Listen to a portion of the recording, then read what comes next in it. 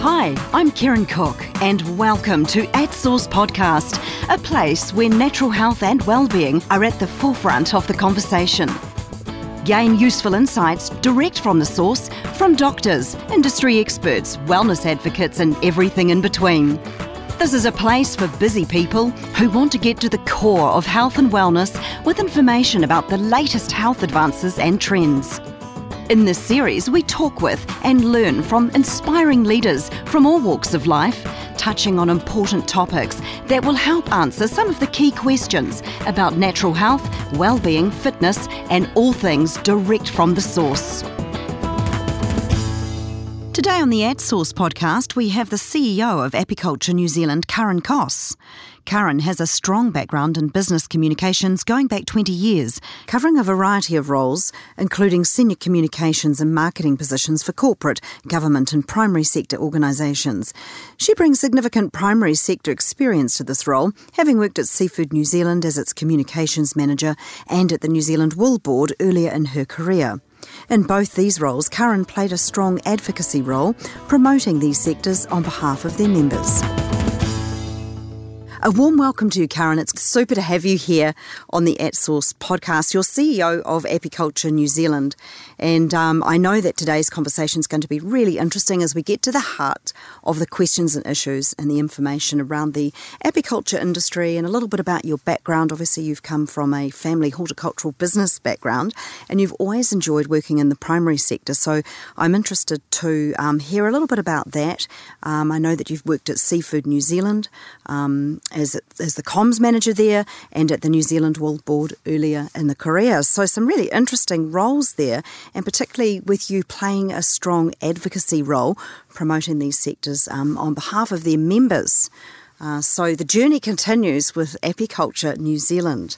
So the first question that I wanted to ask you today was asking you about your journey, your advocacy journey. Can you just tell me how that all started? Look, it's interesting. I didn't exactly plan it. Like a lot of people, I think I fell into the career. But if I go back to my primary sector, where I started off, daughter of a hardworking Dutch immigrant family, my father came to New Zealand with the aspirations of having his own business and having land. And so the love of land was really, really important to all of us as we were growing up. The fact that he came from a very crowded country to a wonderful country like New Zealand with all of the possibilities and opportunities. And so I guess from my perspective, it was just working on the land, enjoying what could be done. We're living in a farming and rural community as well. We lived on the outskirts of Rangitikei. And so I really did enjoy what the primary sector was all about. And look, I guess fast forward, I was very fortunate to be seconded to Parliament quite early on at the tail end of the David Lange government. And it was fascinating. I just loved it. I loved the toing and froing, the politics, the behind the scenes. I mean, it was a fascinating time. It was the nuclear-free era. And it was also the era when people were going through a lot of troubles with the economy. There were real problems with the economy. Interest rates were through the roof. And I saw the value of people approaching their MPs, working with ministers to drive real change. And so that really made me realise, gosh, you can play a really important role being closely connected to Parliament and government. But I certainly wasn't one that wanted to stay in Parliament. And I actually still have colleagues that are still there today that, worked there many, many years ago. So I joined the PR department of the Wool Board. I got approached to do that. And I just thought, what a great opportunity. New Zealand wool. You can't beat it as a product. And I was very fortunate to have a very good boss who was a mentor to me. And I think that's probably the other thing, I've never actively planned my career, but I have been very fortunate to be in very supportive workplaces with really supportive mentors and bosses. And I think one of the things for me in the sort of the PR, the communications business, is there's the fun side. We used to get journalists from overseas coming to New Zealand, and we would have the opportunity to take them around the big farms, the big wool stations around the country, and promote and showcase this wonderful fibre that was New Zealand wool, and particularly merino wool at that time. And the other side, I think, of good comms and good comms training is the crisis and the issues management. Yeah, that's right. And you just can't beat that for training, but also just to understand actually a person who thinks strategically about the issues and how we might respond to them. That's probably been one of the best training elements for me in terms of supporting my sort of growth into advocacy, really. So that is very much in a nutshell where I've sort of landed over the years, but always, as you can see with that career, always with a really strong interest in the primary sector and promoting what the primary sector of New Zealand offers. Yeah, look, you've summed that up really beautifully, and I can sort of see exactly where you're coming from. I mean, and I know that your work with Apiculture New Zealand really does require you to be getting into the detail. That you got to get drilled right into the detail to actually affect change. So I guess it would be interesting to know a little bit about Apiculture New Zealand and the work that you're doing there, in the advocacy space, and I know that you're busy with lots of things at the moment, having done a bit of research my side, and I guess how, Apiculture New Zealand supports the wider industry. Yeah. So Apiculture New Zealand is all things honey and bees. And I guess if you look 6 years ago, there was a National Beekeepers Association and a whole lot of other little groups that sort of were not quite tied together, but worked together. So Apiculture New Zealand was all about bringing all of the parties together, that single supply chain from the beekeeper to the marketer, the exporter to the supplier. And so I wasn't there when all of that work was done, but a very great group of people brought that together and brought the industry together under one roof. That's Apiculture New Zealand. And really it was designed so that we could have a stronger voice at the table. So we could actually have a stronger voice in how we approached key government agencies like the Ministry for Primary Industries, and also ministers, whether it's finance, whether it's foreign affairs, whether it's MPI. So that was born out of a real realisation that actually we're only going to be effective as an organisation if we speak from one voice and we bring the whole team together. And so our advocacy role there is around supporting our members when it comes to issues that may crop up, whether it's a market access issue, whether it's the health of bees. It's about promoting good bee welfare with our members, but it's very much about having that strong, united voice at the table where it counts. And I guess I'd like to give you just one example. Bees have always been part of the primary sector, but are almost sort of a bit of a on the side. Beekeepers call themselves landless farmers. One of the very good things that our chair, who still is our chair, Bruce Wills, did was bring the apiculture industry, bring apiculture in New Zealand into the Food and Fibres Leaders Forum, which is a group of all of the primary sector groups from horticulture, from beef and lamb, from dairy, and actually brought the bees to the table. And I know when I first joined, they were going, oh, why are bees here? And then in actual fact, if you look at the role that the bee industry plays, particularly with pollination and farming and horticulture, very soon the realisation was actually we need to be at the table, but also we share the same issues. That's really interesting. And how's it working? Just like how's that evolved over time? It's been really helpful, particularly for a small primary sector like ourselves. Because if we have an issue, for example, everyone is facing the issue at the moment of not being able to get enough skilled people. And our industry has grown phenomenally over the years. And while we're certainly investing in our local New Zealanders, young New Zealanders through apprenticeship schemes, frankly, we're short of well-skilled beekeepers. And so we do depend on beekeepers coming from overseas.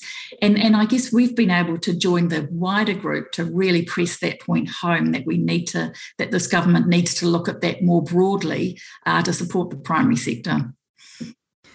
Yes, I have actually met quite a few foreign beekeepers, interestingly, in the time that I've sort of moved around the country. So I hear what you're saying. Just so one of the challenges you've had is back in 2019 was the proposition of a commodity levy, right? Mm-hmm. That's one little piece there that's been a challenge. So where are you at with that at the moment? So very disappointing to not succeed and get that over the line. We worked hard to do it, but it came at a time when the market, which had been going gangbusters, everyone talks about the gold rush, went gangbusters, but then there was a correction that year, and so that unfortunately impacted on the outcome. So as a result, we're a voluntary organisation, the Apiculture New Zealand, and look, I'll be absolutely honest, it's not great.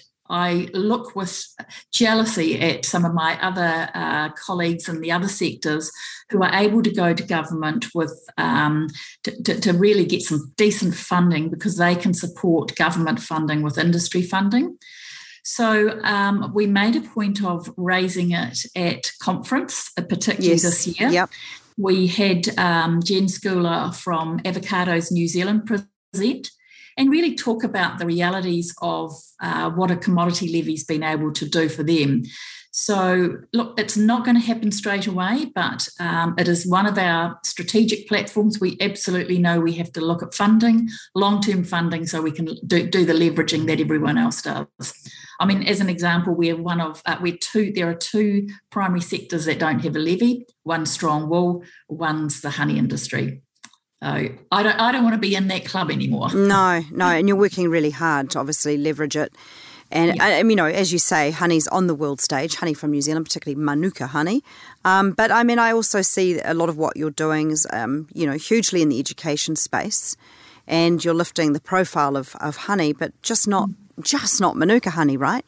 You've got rata and other sort of honeys, Pohutukawa honeys as well, clover honeys and so forth. But it isn't the gold rush, you're right, with the beekeepers and challenges that there are now, being paid per kilo substantially less, right, than they were during, COVID and so forth. So there's been a bit of, dropout, I guess, or fallout since COVID, some challenges there with the pandemic having an impact, right, on beekeeping, beekeepers, honey production, and also seen in the, agriculture and horticultural sectors. So that whole, wider primary industry sector's been hit hard.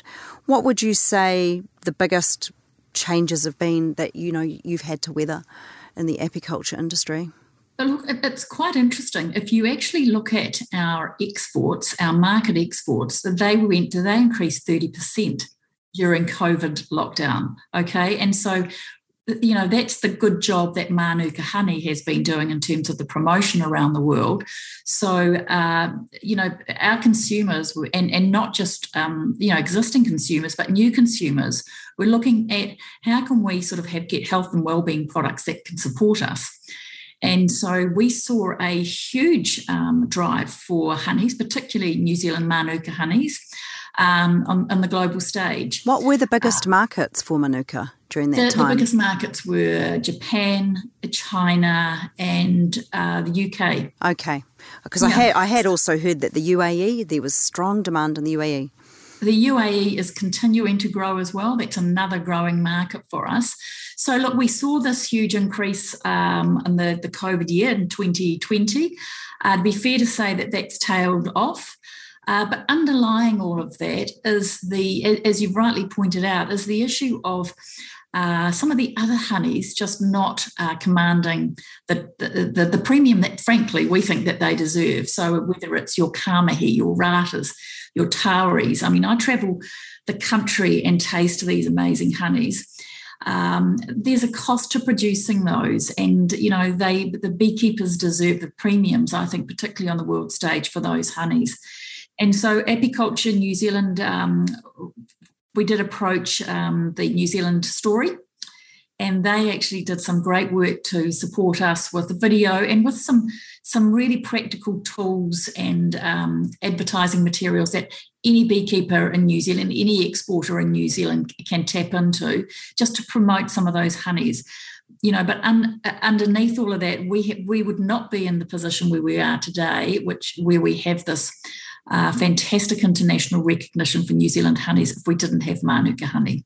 I think that is our premium product, and there is still a lot of room and opportunity to grow that product, as we've seen in the UAE, for example. Yes. Has Manuka and glyphosate, put the two together, there's been some challenges, obviously, getting the honey into Japan. So where are we at with that?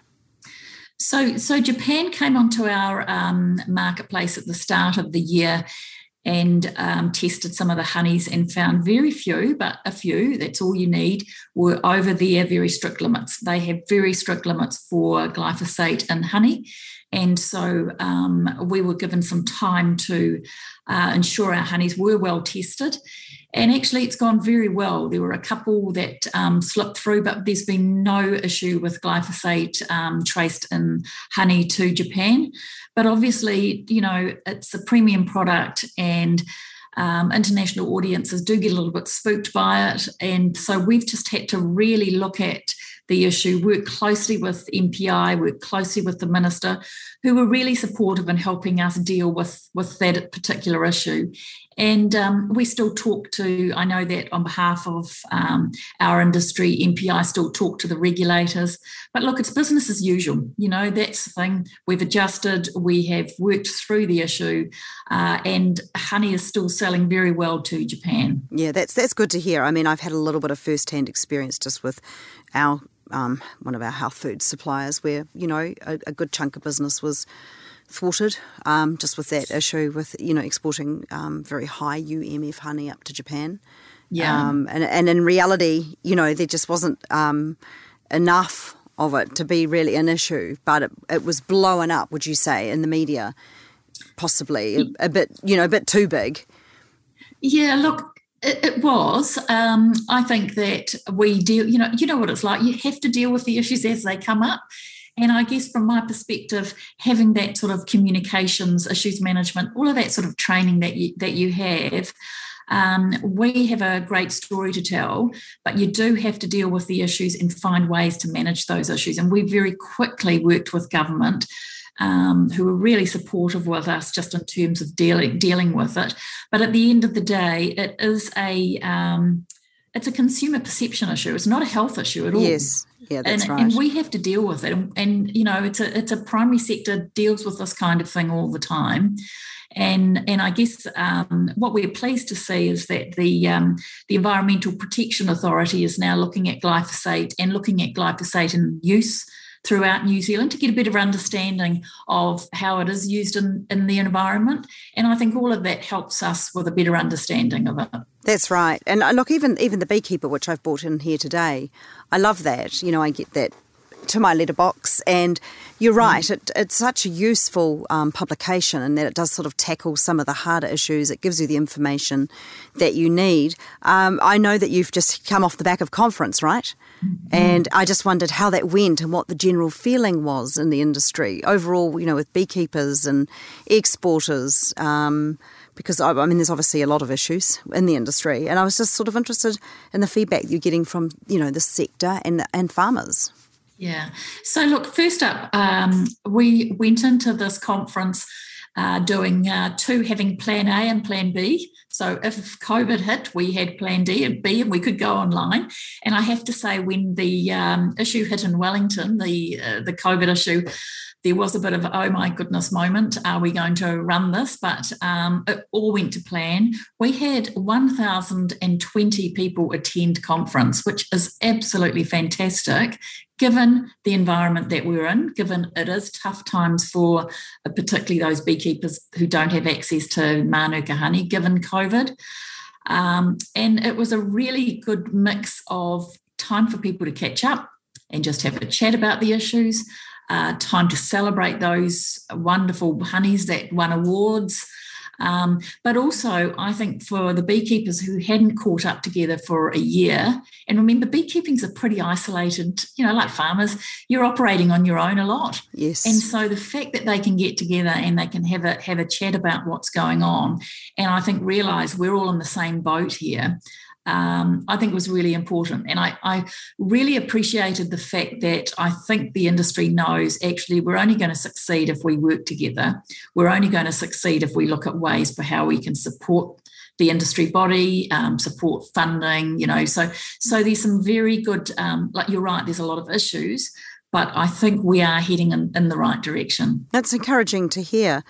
Yeah, I'm just trying to think how I would sort of phrase this. You sort of talk about the collaboration of beekeepers, but one of the challenges that we have, is that there are too many hives out there, right? And bees aren't getting fed, and there's not always the consideration, around the number of hives that are placed, particularly in the middle of the North Island. There's a bit of an issue there at the moment, so it's not terribly well regulated. So how do you, as a governing body, as an industry body, work with beekeepers to manage that and to create the space that bees need and to keep them healthy, the bees healthy, and obviously have the beekeepers, the farmers earning a living wage? Yeah. Look, there's a couple of things that we do. The first is obviously every beekeeper does have to be registered because of the AFB, through the AFB Pest Management Act. And so the agency ensures that every beekeeper is registered. Our part is to educate and inform. And when you look at the huge increase in beekeepers, there's about 10,000 beekeepers today. It's over 6,000 are hobbyists. People tend to forget that actually there's a lot of people in New Zealand that just have one or two hives. So we encourage, most of the clubs are part of Apiculture New Zealand, and we'd always encourage any new beekeeper to join a club first up because there's just so much that they can learn. But we've also taken to providing tools on the table, so through our website, whether it's webinars, whether it's just some we call it a Bee Smart toolkit for our members. Yep, seen that. Just some practical things that beekeepers can do. But we've also introduced a code of conduct. I think that was the second year APNZ was in place. And we've just drafted a bee welfare code of practice. And so that's something that we'll take around the industry to say, hey, looking after your bees has to be the number one priority. If we don't have healthy bees, we are not going to have those wonderful honeys that we produce. So our job, I think, as the sort of national body, is really about promoting that good bee health and promoting that good practice. And look, people are open to it. I think you're absolutely right. There's been issues with overcrowding, with boundary stacking, and that's not a good look for us. That's not a good look for our industry. And at the end of the day, actually, it's detrimental to bee health. And if you don't have good bee health, you don't get the honey production levels that you should and can expect. And it's hard enough, isn't it, with seasonal change and weather pattern changes. Yeah, right? Just look at the last couple of times we've had flooding. Yes, we're just in the process of talking to our hubs and around the Marlborough region, how can we help? What can we do? Canterbury not so long ago, the floods there. So those all put pressures on our sector, along with the wider rural sector. And again, I think that's where the national body comes into its own. It's about looking after the industry. And I think I'd have to say with COVID-19, the fact that we were an essential service, the fact that APNZ was out there making sure beekeepers could operate and could travel and marketers could sell their honey. If you don't have a national body doing that, it's a very sad day indeed. Yeah, I agree. In terms of, New Zealanders, actually, everyday New Zealanders, lay people, just supporting the apiculture sector. We've got World Bee Day, we've got, Bee Awareness Week. Those months. So yes. those milestones are great because people rally around and communities get together and schools get together and there's always some really fun activities. But what can we do on a daily basis to support? Yeah. Right? Because that's where it really counts.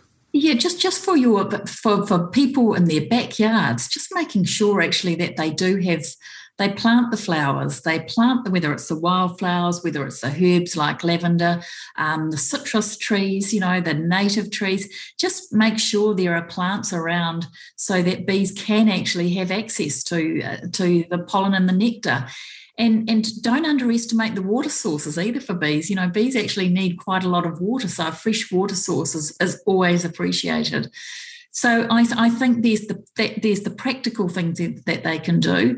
And look, when it comes to spraying programs, if people have to spray, just think about the bees. Spray when the flowers are closed, spray in the early morning or when it's sort of the evening when the bees are in the hive. So there are some really practical things that we encourage people to do. And look, that's what the beauty of having something like Bee Aware Month is. Actually, it's a really good opportunity to just go and remind people about all those things that they can be doing, even if they don't need to have a beehive, but actually they can think about the bees. How sort of real do you think secondary bee business is to our economy? And I'm thinking about propolis, because we're talking a lot about honey today, but I'm thinking about propolis, and I'm thinking about royal jelly, and I'm thinking about bee pollen as well. So, how sort of what can we do to perhaps help grow those secondary businesses for beekeepers who might find honey production challenging? Yeah, so again, that's where research investment comes in, and that requires significant R&D, but it's worth it. And I think what some of my bigger members will say to me, maybe in 10 to 15 years' time, our core product may not be honey in a bottle. It will be the nutraceuticals. It'll be the beauty products. It'll be the propolis products, and we're starting to see that happen now. But again, to really move that along, we need to invest in R&D as an industry, and some companies do. But I think that's another step that we could do with industry funding. So, how far away are we from that kind of opportunity, do you think? And who would potentially fund that R&D? So that would be where you'd actually approach government. You'd do the leveraging. You'd go to government and say, hey, look, the industry is prepared to fund this amount. Could you top it up with, so there's some great funds, for example, the SFFF fund run by MPI, where they're actually looking to do innovative things. Callaghan Institute looking to do innovative things. Again, Karen, it requires a levy. It requires that funding. And I think that the environment's not quite right yet, but I think it will be. I think that's something I would look to be look to seriously have in place in the next 5 years at least. Because there's got to be tremendous opportunity in Asia, right, for some of these products. Yes. Yeah. And you just look at what's, you look at all the products these days that you see that have Manuka honey in them. That's right. You've got beauty products, you've got supplements. It's incredible. Yeah, there was a recent article in Stuff about just beekeeping practice and so forth. And it was interesting. I sort of smiled because I saw reference to the healing sort of antibacterial properties of Manuka being summed up as a bit of an old wives' tale. But there's a tremendous amount of research that's come out of the University of Waikato, for example, around the benefits of Manuka honey, some really academic papers, some heavy-duty academic papers. I've read a few of them. So, it's not a myth. It's actually, it's an age-old fact, isn't it, that Manuka honey has incredible healing properties. Yeah, I think, we've got to be very careful, and rightly so, that when you sell Manuka honey in a bottle as a honey, you can't claim the health benefits because there actually has not been enough research done into the health claims of ingesting the honey, but there certainly has been some wonderful research, like you say, that came out of Waikato about topical application. That's right. Medicinal Manuka honey. Yes. And those are still very exciting. There's still a lot to do, but gosh, wouldn't it be wonderful to actually have some research that definitively shows that actually when you ingest the honey, it's great for your health. And that work still needs to be done. And it's more to do with it being a food, isn't it? from a regulatory point of view. Yes. Food but massive opportunity, as you say. Yeah. To get into that. Okay, well, it sounds good. So with many years in the corporate space, you've obviously had some different roles. I saw you with the IRD. You've been you've been around and done some really interesting things. You've been with Iress Communications and, of course, Seafood New Zealand. And you've met so many different people working on a ton of different projects. What would you say has been your career highlights? Or one of them or two of them? Look, I would have to say probably two, but the first one would be I've always been in the communications advocacy space as the marketing or the communications manager, and to step up to a chief executive role is, I won't deny it, it's one of the hardest things I've ever had to do, but it's been a fantastic opportunity, and to be able to promote and stand up for an industry and a product that you really believe in, you can't beat that. I was in China a couple of years ago talking to the Chinese beekeeping industry because they love what we do, and just to be able to stand up and showcase what we do, aside from all the problems, we are very, very good at what we do here in New Zealand in terms of our beekeeping practices. So that's probably the other highlight. And the other one was, as part of Iress Communications many years ago, Viv Beck and myself went out and wrote a book. We were still working. We were working for New Zealand Post, and we wrote a book about Julia Makes Her Move. And it was really, we were working with a lot of amazing young women who may not have had the university education, but they were hard workers. They were absolutely passionate about their careers. And it was just designed to give them a bit of a steer about how they could, pursue their career and grow into a management role, and some of the pitfalls. So we travelled the country with that. We appeared on breakfast TV with that. It was a really fun thing to do. And I think Viv and I do occasionally talk about should we do something else? And we may well do something else, actually. That was really enjoyable. That sounds like a lot of fun. Can I just take you back? You piqued my interest when you talked about beekeeping in China. Because in general, consumer perception is that, the Chinese don't understand beekeeping. But from what I've learned, there are regions in China. One of them is Dalian, for example, which I've heard is like the Paris of China. But I would just love to hear from you some of the things that you observed over there with Chinese beekeeping practice. And I guess, can you dispel the myths about clean and green and space for bees to be moving and pollinating? What did you find over there? So look, I was only there for a week, so it wasn't very, very long, and it was very much in big halls talking to beekeepers and talking to Chinese in the industry. But, don't underestimate their professionalism and quest for learning.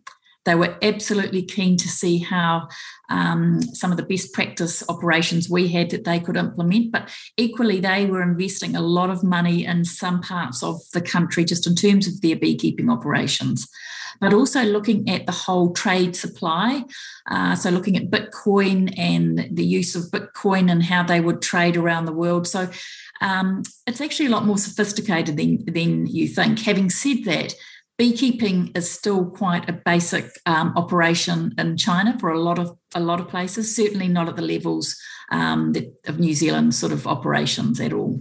And why is that? I think it's just so big, and it's a massive country, and so different areas have different areas of expertise. So, like you say, some areas are very strong on beekeeping. Other areas will be very strong on technology. So, it's such a massive sort country. Sort of siloed. Yes, really siloed. Yeah, that does make sense just given the size. So obviously you sound like you're pretty busy, and stepping up as Chief Executive at Apiculture New Zealand's obviously given you a lot of richness and ways for you to sort of pursue your energies and talents. How do you keep a work-life balance, just on a personal note? I knew you were going to ask that question. I do it very badly at times, I'll be honest. I do think the good old Dutch work ethic, I will work very, very hard to get what needs to be done. But I have certainly learned, because I've had to, if I've, to retain the energy, I've got to invest in my health. So I've always been a runner. I can't run anymore, but I'll certainly swim, and I'll certainly walk up the hills. I live in Eastbourne, and just being able to walk up the hills with my family and my friends, that keeps me fit. But I've learned to set aside time to exercise.